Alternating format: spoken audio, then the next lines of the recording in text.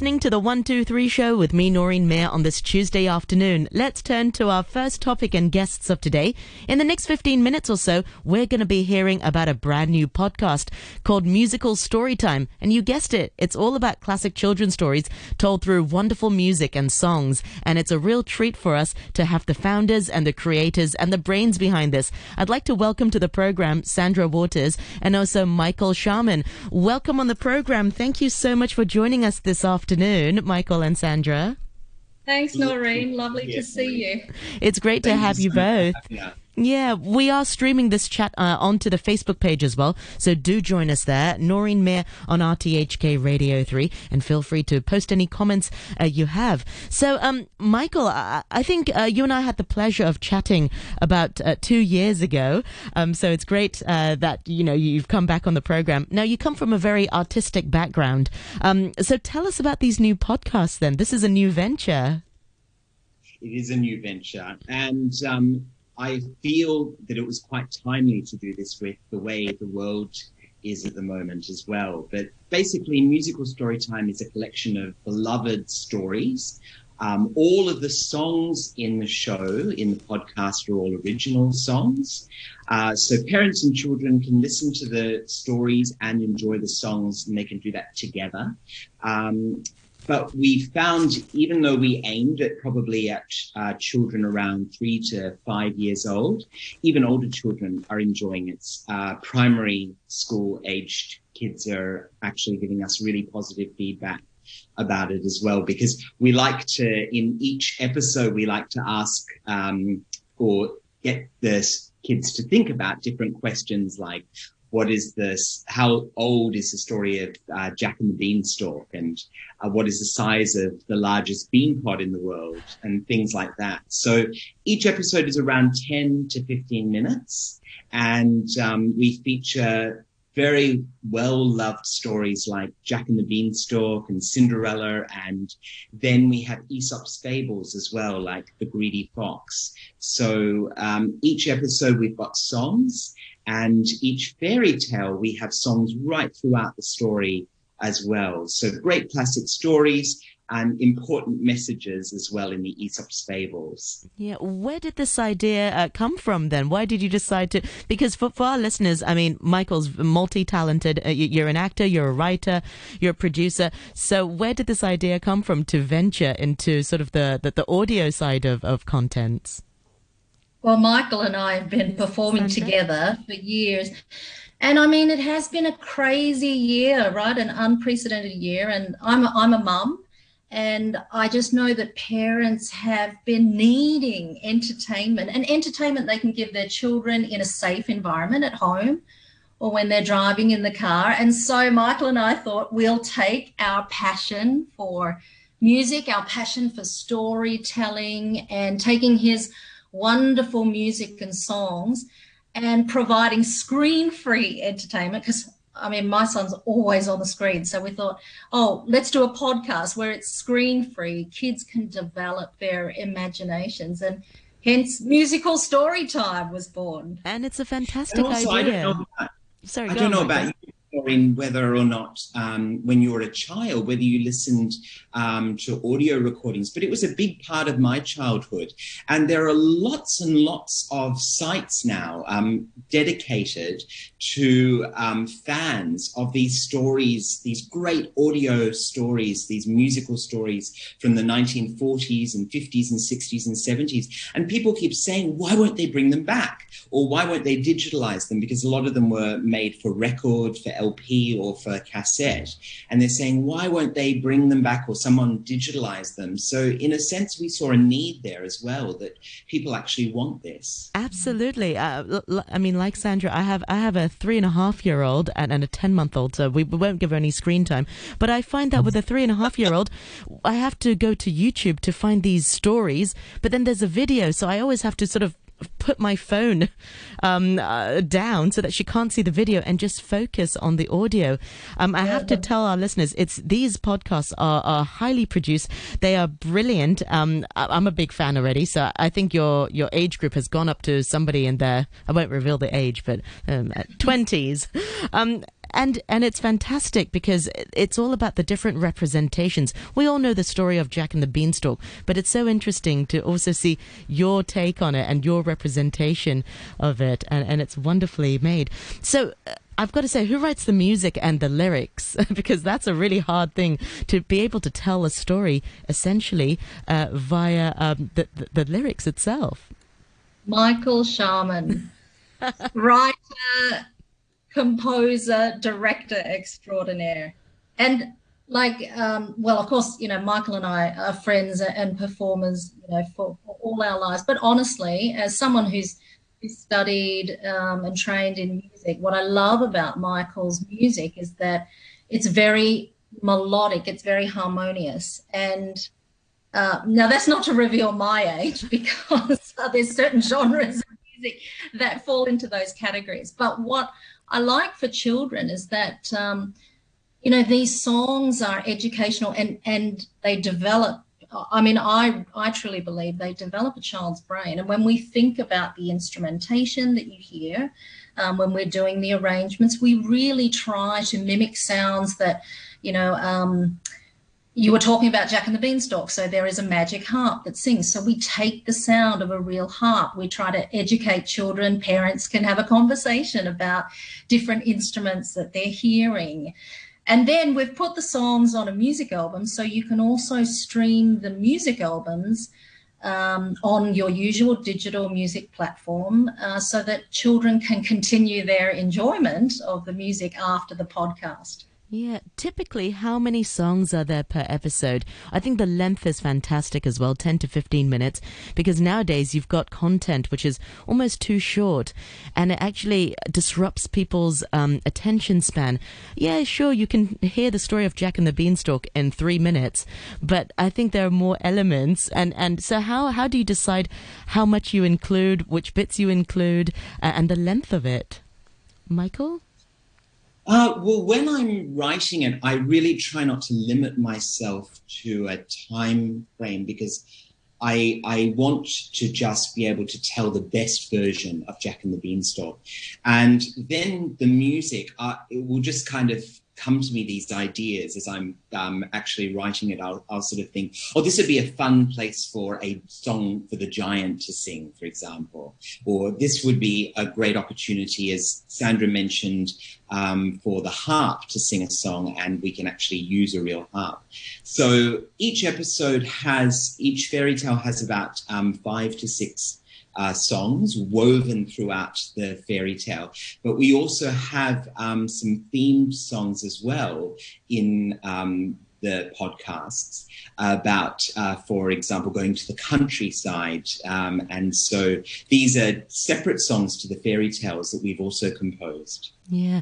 Wow. It's actually a lot of different components. You've got to sort of not rewrite the story, but come up with your representation of the story. And plus the musical elements of it, the lyrics to the songs, the arrangements of the music. It's a lot of work. I mean, what sorts of challenges did you sort of, talk us about talk us through the process of coming up with the music and the various tunes. What inspires you? Well, it was a world that I knew about,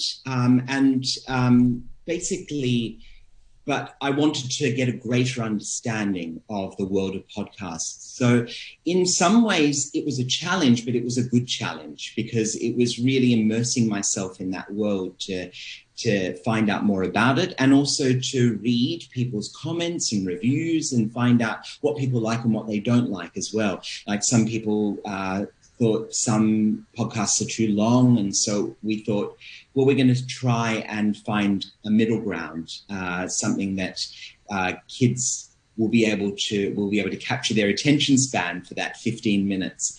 And then later, if we get feedback that they want more, then we can give them more. Yeah. Sandra? Well, I think, working virtually as we're talking here, that's definitely been a challenge. Of course, in the creative process, us entertainers like to be face to face and brainstorm and innovate. But we've managed to find ways to do that, either, sometimes virtually and on occasion, there's just the two of us, and we might add a few more brains in there.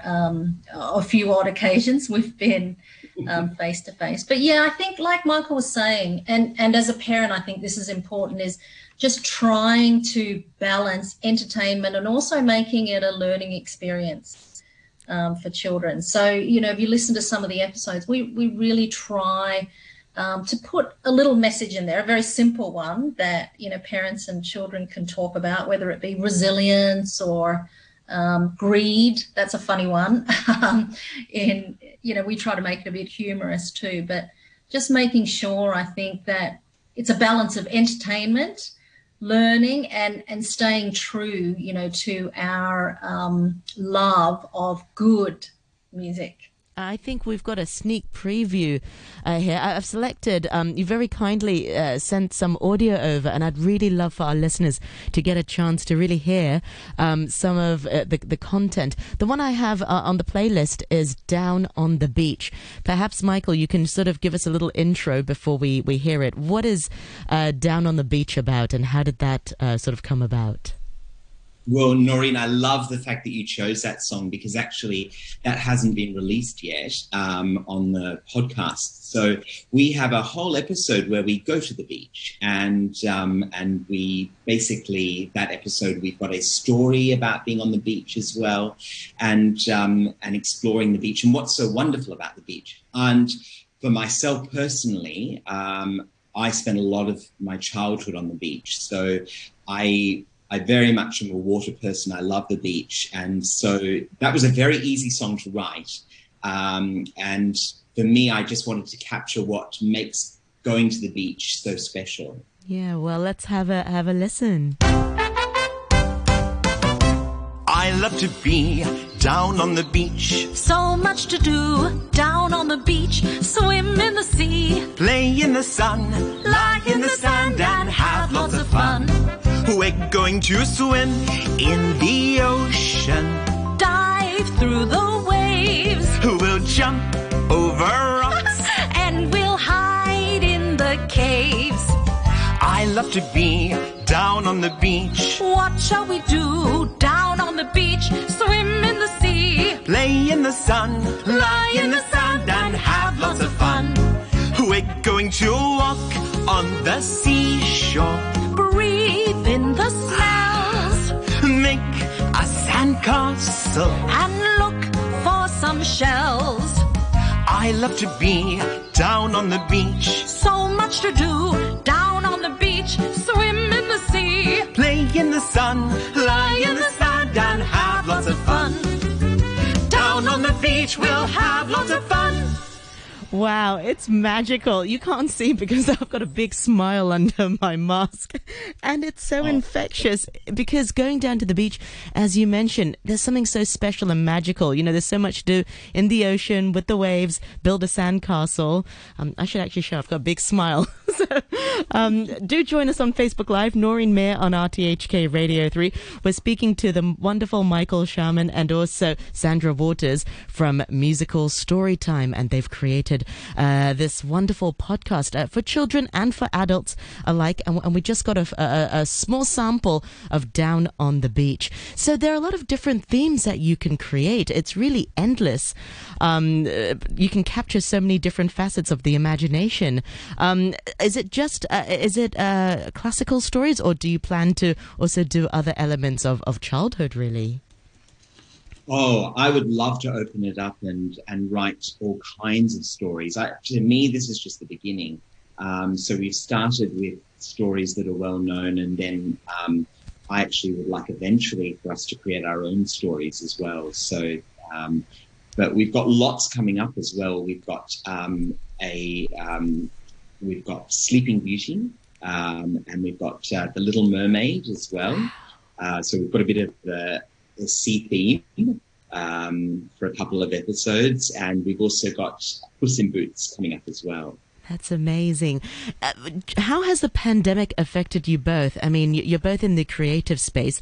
Has it made you more or less creative? How has it sort of changed the way you work? Sandra? It's definitely been unprecedented, hasn't it? I mean, you can see, the piano behind me, that, it keeps me sane. I think when you have, a love for music, the economy aside, what's important is that, you keep that passion alive and keep, the spirit and the enjoyment of music. And yes, we all have to band together. I mean, many industries, but yes, of course, the entertainment industry, I mean, has been just so much affected, by this pandemic. But, we're keeping positive, we're optimistic, we're connected here virtually. So, I think there's new ways of doing things, and hopefully this podcast is a new trend that parents and kids can enjoy. Absolutely. I think Michael? the other thing is that it